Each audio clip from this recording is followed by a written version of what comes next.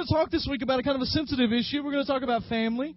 And if you remember over the last couple of weeks, those of you that have been with us, we've been talking about respectable idols. Idols that we kind of allow into our lives that we say, well, it's okay. And we talked about things in our lives that can get in the way of our relationship with God. A couple of weeks ago, we started talking about our love relationships and how that relationships, either with our spouse or with boyfriend or girlfriend, that if we're not careful, they become the idols in our lives, and they become the things that we focus our life around instead of focusing our life on God. Last week, we talked about money, and the only thing that might be more controversial to talk to you about than money is family. All right? Now, I just want to remind you before we get into family about what our definition of an idol is. And it comes from a guy named Tim Keller, and it's just simply as this. An idol is anything more important to you than God. Anything that absorbs your heart and imagination more than God. Anything you seek to give you what only God can give. And what we're going to talk about this week is the issue of putting your family in front of your relationship with God. Now, I know talking about this in the South is especially dangerous. People in the South have a tie to their families often that goes further back than most people. I mean, around here even, in Goodlettsville, a lot of people know who your daddy's daddy, who your daddy's daddy was. One of the things I love about this church is that it has a very family atmosphere. When I came here, I was told that there are extensions of families throughout this church.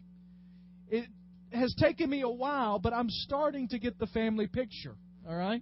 And there are families that are intertwined throughout the church. But I'll be real honest with you. There are still days that somebody walks up to me and says, you know, so-and-so's cousin's brother's husband's wife. That makes sense, I know, but go with it, all right? And I'll say, no, I had no idea they were related, all right? It's a very family atmosphere, and that can be good. We'll talk in a few minutes how that might not be good. But when you begin to talk about people's family, you can see them stiffen. Whenever you talk about anybody's family, you can kind of see them get upset. I used to think of it this way. When I was growing up, I had all kinds of friends that we rooted for different teams. Okay? I root for Tennessee. Like my nice orange tie, kind of orange tie here. That's because we won yesterday, a little game that they played yesterday afternoon against Kentucky. Some of you in here like Kentucky. That's okay. God will forgive you when you get to heaven for that.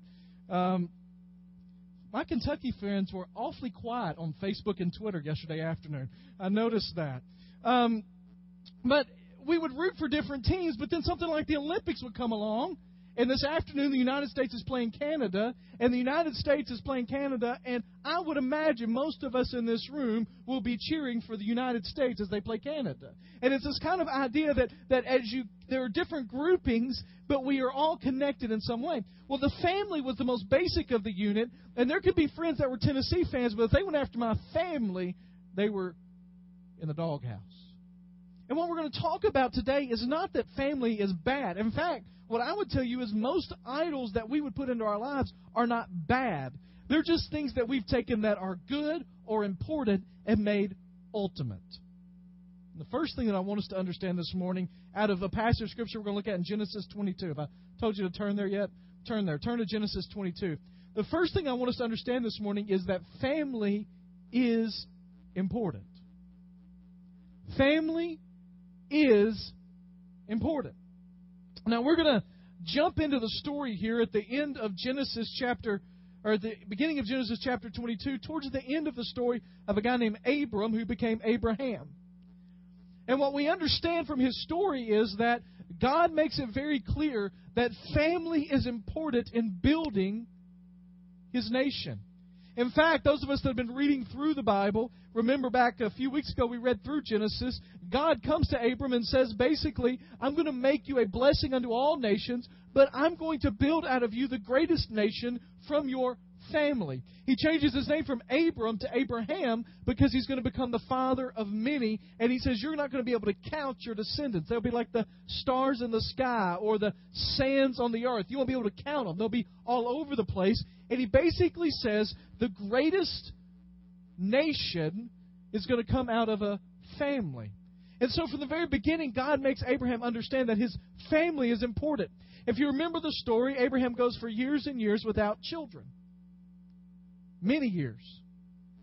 And he gets upset with the fact that God has promised him these many children and he has no children. And so he takes matters into his own hands and goes outside of God's covenant with a maidservant. And he has a child. But God rejects and said, that's not what I'm talking about. You and Sarah are going to have a child. And he comes to them when Abraham and Sarah are older than anybody in this room and says, you're going to have a child. Now, I don't know how everybody is in this room, but I don't think any of you are as old as Abraham and Sarah. And he says to them, you're going to have a child. And what does Sarah do? She laughs. God, that ain't happening.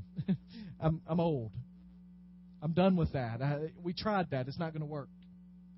Let me just tell you, there have been nights over the last few weeks as we've been gently rocking dear sweet Madeline to sleep, when I have spent 45 minutes to an hour going up and down like this just to get her to relax, when I realize at the age of 34 I'm not as young as I once was. My lower back begins to hurt. My shoulder begins to cramp. I wake up the next morning, I'm aching all over, and I think to myself, what would I do if I was 99 years old, right? Be some creaking and cracking going on. They have the child Isaac, and from all practical purposes, what we find out from this passage of Scripture and from others is that Isaac became Abraham's life. He became Abraham's life. Chapter 22. Sometime later, God tested Abraham. We're told from the very beginning it's a test. He said to him, Abraham, and the proper response is, here I am, God, what do you need? And God said, take your son, your only son Isaac, whom you love. I want to say from the very beginning that God never says that it is wrong to love your family. He never tells Abraham it's wrong to love Isaac. In fact, throughout Scripture, He makes it pretty clear that one of our highest priorities in life is to take care of our family, to take care of the people that we are a part of. There are times in our lives where we realize the importance of family more than others. Most of you in this room know that my grandfather passed away. I was privileged enough to do the funeral on Wednesday back in Dyersburg. And as I stood up on the platform to begin the funeral, I looked, and at this small church, Southside Baptist Church, on the outskirts of Dyersburg, there were about 9 rows of family. Now, the rows weren't as long as they are here, but 9 rows is a lot. And when I looked out there, I couldn't help but think about how important our families are. Gramps is my last grandparent. So Susan and I don't have any grandparents anymore. They've all passed away. Gramps was my parents' obviously last parent. And so it's a generation that has passed away. What's interesting is, though, in my grandfather's family, he's the first brother or sister to pass away. So it's the first of a generation. And when I looked out there, I began to remember images from my childhood when we would all get together. I grew up, in West Tennessee, in Dyersburg, which is a metropolis compared to where my grandfather grew up, in Gibson, Wells, and Brazil, Tennessee. How many of you actually knew there was a Brazil, Tennessee? All right? That's because it's not on Google Maps anywhere, I don't think. I don't think you can find it. You might go look at it this afternoon. It's out in the middle of nowhere. They grew up on a road that had no name. Literally. When 911 came along, they had to name the road. My great-grandfather's name was Bill Edwards, so that road is Bill Edwards Lane, because nobody lived there but Bill Edwards. They had a 2.5 bedroom. You say, how there's a half bedroom? I don't know, but it's a half bedroom. 2.5 bedroom, 1 bath, 1 living room, 1 kitchen house, and we would fit somewhere around 950 people in that house at Christmas. Now, not that many, really, but 80, 90 people. And the thing is, when I stood up to do the funeral, they were all there. People that I hadn't seen in years. Because, as you grow older and you get married and you have children, Susan and I don't get to go back to Mama Bush's house anymore. Mama Bush and Daddy Bill aren't here anymore. And I stood there realizing to my grandfather and to myself how important family is. And let me just say from the very beginning, don't take anything I'm about to say in the second part of the message to mean that family is not important. Because it is. In fact, over in the New Testament, in 1 Timothy 5:8, Paul, writing to Timothy about instructions, says this: if anyone does not provide for his relatives, and especially for his immediate family, he has denied the faith and is worse than an unbeliever. Those are strong words. You don't take care of your family, then you are worse than an unbeliever. I don't know what being worse than an unbeliever is, but whatever it is, that's what you are when you don't take care of your family. So it is our responsibility to take care of our family. Now, let me just say this. There are some of you in this room that have difficulties in your family. I don't know about them specifically necessarily, but in this room, this size, there are going to be problems in your family. Let me just say that if you are a follower of Jesus Christ, you have no excuse for not making every effort to reconcile when there are problems in your family. Now, I'm not saying that there are some of you that have tried. I'm just saying that Scripture makes it very clear that we have a priority to our family. But here's the second thing I want you to understand. Family is important, but family is not most important. Chapter 22. God said, take your son, your only son Isaac, whom you love. Take him out to eat, have a good birthday party, enjoy your time together. Is that what it says? No. Go to the region of Moriah. Sacrifice him there. I know in Scripture sometimes we like to spiritualize things, say, well, that's a spiritual command. He's talking metaphorically there. He's saying to literally lay his son on the altar of pride and say, here, you can have my son if you want him. Is that what it means? No. Literally, sacrifice him there as a burnt offering on one of the mountains I will tell you about. I've mentioned this when I've preached on this passage before, that this passage of Scripture was a whole lot easier to preach before I had children. Because I could just say, well, of course, this is what God's saying. He's saying your family can't be that important to you. It can't be more important to me than me. I can just go on and on about it. It's not about your family. It's about God, what God calls from you, not what your family's about. And it gets easy to talk about that when you don't look into the face of your 2 boys and little girl and your spouse. And the older I get, and the more I love my children every day, and the more I love my spouse every day, when I read a passage where God says, now take your son and go sacrifice him, the more difficult this passage becomes for me. I believe, and this is just a little aside here, that there are passages in Scripture that get harder to come to terms with the more mature you get. That doesn't mean they're less true or we have to come to terms with them, but they get harder. And for me, oftentimes, this is what I was like, listen, Isaac wasn't doing anything. Isaac's not doing anything wrong. And God says, go take Isaac. Now, we learn from the first verse that what's happening here is God is testing Abraham. And the basic test is this: Abraham, I told you I was going to bless you. I told you I was going to give you a son. And you can imagine that if you had a son of your own that you've been waiting for close to 100 years to have, that when that son got there, you might pour a little bit of your life into him. I have people come up to me sometimes and they tell me about Madeline. That little girl is going to be spoiled. And my response is, absolutely. Those 2 big brothers, she's the first girl, she's going to be spoiled. She is.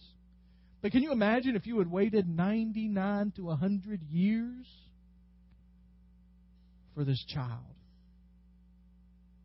And what we get from this picture is that literally Isaac had become everything to Abraham. Everything. And God says, give it up. I couldn't help, as the video was playing earlier, to think that there are some people in the world today who that is reality, that they've lost their home and their vehicle and their family and their livelihood. And there are some people that in the middle of the night, yesterday morning early in Chile, lost it all. There are people still reeling in Haiti who lost it all. And my guess is that just as there was Job sitting there in the midst of everything saying, even if God kills me, yet I will praise Him, that there are Jobs in Haiti and in Chile. And the question I have for my life is, would I do that today? Verse 3. I don't know if Abraham was an early riser, but on this morning he was. It says, early the next morning, Abraham got up, saddled his donkey, took with him 2 servants. He cut enough wood. He set out for the place. I just love the fact that early. In Scripture, whenever you see early the next morning, that means instant obedience. That means at first opportunity. That means as soon as he could. You'll see over in the New Testament, all it talks about Jesus getting up early in the morning, early the next day. It just shows obedience. I don't think that means that there's anything more spiritual about being up early in the morning. It just shows that he couldn't wait to get up and be obedient. On the 3rd day, Abraham looked up, saw the place. He said to his servants, stay here with the donkey while I and the boy go over there. We will worship and we'll come back to you. Abraham took the wood for the burnt offering, placed it on his son Isaac, carried himself in the fire and the knife. And as the 2 of them went together, Isaac had a question, as all of us would. Dad? Yeah, Isaac? Just a quick little note here. I see the fire. I see the wood, but we don't seem to have anything to sacrifice. And Abraham says what became a name or is a name for God, the Lord will provide. God Himself will provide the lamb. And the 2 of them went on together. When they reached the place God had told him about, Abraham built an altar there and arranged the wood on it. He bound his son Isaac, laid him on the altar on top of the wood, reached out his hand and took the knife to slay his son. In the New Testament, there's a story of Jesus teaching near his hometown. And as he's teaching near his hometown, some people come up to him and they say, hey, Jesus, guess what? You're not going to believe this. You've got family outside. Your mom's out there, your brothers, your sisters, they're here. They want to meet you. Come on. You can leave these people for a minute. Come on. They want to talk to you for a minute. Now, the truth is, we learn from Scripture and context that they were out there to try to talk Jesus into quitting what he was doing. Jesus, you're not. This is crazy talk here. You're not the Messiah. It's crazy. We know who you are. You're the carpenter. You're the one that we grew up with. You're Jesus. You're not this Messiah that you're talking about. And Jesus, it says in the Scripture, in 3 different Gospels, looked around, kind of waved his hands and said, my family, my brothers and sisters are you. Those of you that do the will of the Father. Now, was Jesus trying to say he had disowned his family? No. What he was saying is that God's will is more important than his blood family.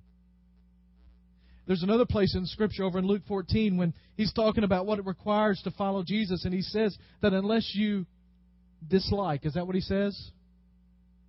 Unless you kind of push away to the side, is that what he says? He says, unless you hate your mother and father, brother and sister, you cannot follow me. What's the point of all that? The point of all that is this. Anything in your life that becomes before your relationship with God is wrong. Anything. Well, how does that show up? It shows up in different ways. The video kind of made a light of it, but it is that kind of thing of, even in church, making decisions based on your family instead of what God's called you to do. It shows up sometimes with parents whose children come to them and say, hey, listen, I believe the Lord's calling me to missions. Well, are you sure about that? You need to go back and pray about that. Make sure about that. It shows up in families who may feel called even after they've grown and they've got children that God is calling them to a new venture, maybe a new job or a new career or a new ministry, or to leave what they're doing and to go to missions, or to go in on staff somewhere, or to leave where they are and move to a different place. And they say, but I don't know how that will affect my family. It shows up when decisions are driven more by your family than they're driven by your relationship with God. And it tells us very plainly here that what happened is Isaac had become more important to Abraham than his relationship with God, and God wanted through refining fire to weed that out and say, remember, it's about me, not about that. Now, we're going to talk in the next few weeks about some other ways this kind of works itself out. Sometimes it works itself out in wanting your family to succeed, wanting your children or your spouse or others around you to succeed so that you can live through that success. I'm not really even talking about that today. What I'm talking about is just whatever it is in your life that you care about so much that interferes with your relationship with God. I was watching a video on YouTube this week, and there's a pastor in Anderson, South Carolina named Perry Noble that's got a mega church, and he had put up this thing on a blog, and I looked at it a few months ago, and our youth may have even watched it one night, but it's about one week they were going through the offering. And Perry starts out by saying every month in Anderson, South Carolina, somebody puts a lottery ticket in the offering. He says it's never a winner. Said somebody came and said, well, God gives me the numbers. He said, well, then you'd win if God gives you the numbers. Don't put the lottery ticket in. But he said they're going through it, and he found the lottery ticket for the month, and he threw that off to the side. And then going through it, he found wrapped in a sheet of paper a blue iPod. He said, well, why would somebody put an iPod in the offering plate? So he picked it up, and there was a note wrapped around it. If you want to go back and watch the whole video, you can go to, I think on YouTube, search for iPod in the offering. And he says that the note, he begins to read the note. And what it says is this. He said, I realized that before I became a Christian, this iPod is what would calm me down. It is what would give me strength. It is what would make me happy. It was my encouragement. He said, and now that I've become a believer in Jesus, that's what God is supposed to do for me. He said, I began to think about the fact that my most prized possession in life was this iPod. And he said, I felt God telling me, give it up. He said, so when the offering plate came by, I decided to go ahead and to put it in. Let me ask you a question. If this morning we were to pass the offering plate again, we were to pass it on each row and take it down each aisle, and I was to ask you either physically or symbolically or metaphorically to put in that offering plate the most prized thing you have, what would it be that you would cast aside? For some of you in this room, it might be an iPod. It might be a relationship. For some of you, it might be your family, your children. Now listen, just because you put it there doesn't mean God's going to take it away. Verse 10. He reached out his hand, took the knife to slay his son, but the angel of the Lord. Now, some people think that's just a regular angel. Sometimes in the Old Testament, when the designation angel of the Lord is there, it can mean a pre-incarnate Jesus. The angel of the Lord called out and said, Abraham, Abraham, here I am. Abraham replied. Verse 12. Do not lay a hand on the boy. Do not do anything to him. Now I know that you fear God, because you have not withheld from me your son, your only son. Here's the thing. When you give up whatever it is in your life that might be the most prized thing, it doesn't mean that God will necessarily take it away. But the truth is, He might. You see, sometimes people read this story and they think about how horrible it is. And listen, as I read it, it is a terrible thought to think about my children being asked of me. But then I think about the fact that God Himself would send His own Son. And when that moment came to sacrifice, instead of staying the hand of the executioner, He allowed His own Son to die because of us. And I think to myself, if my Heavenly Father can be willing to give up His own Son, why am I worried about what I might have to give?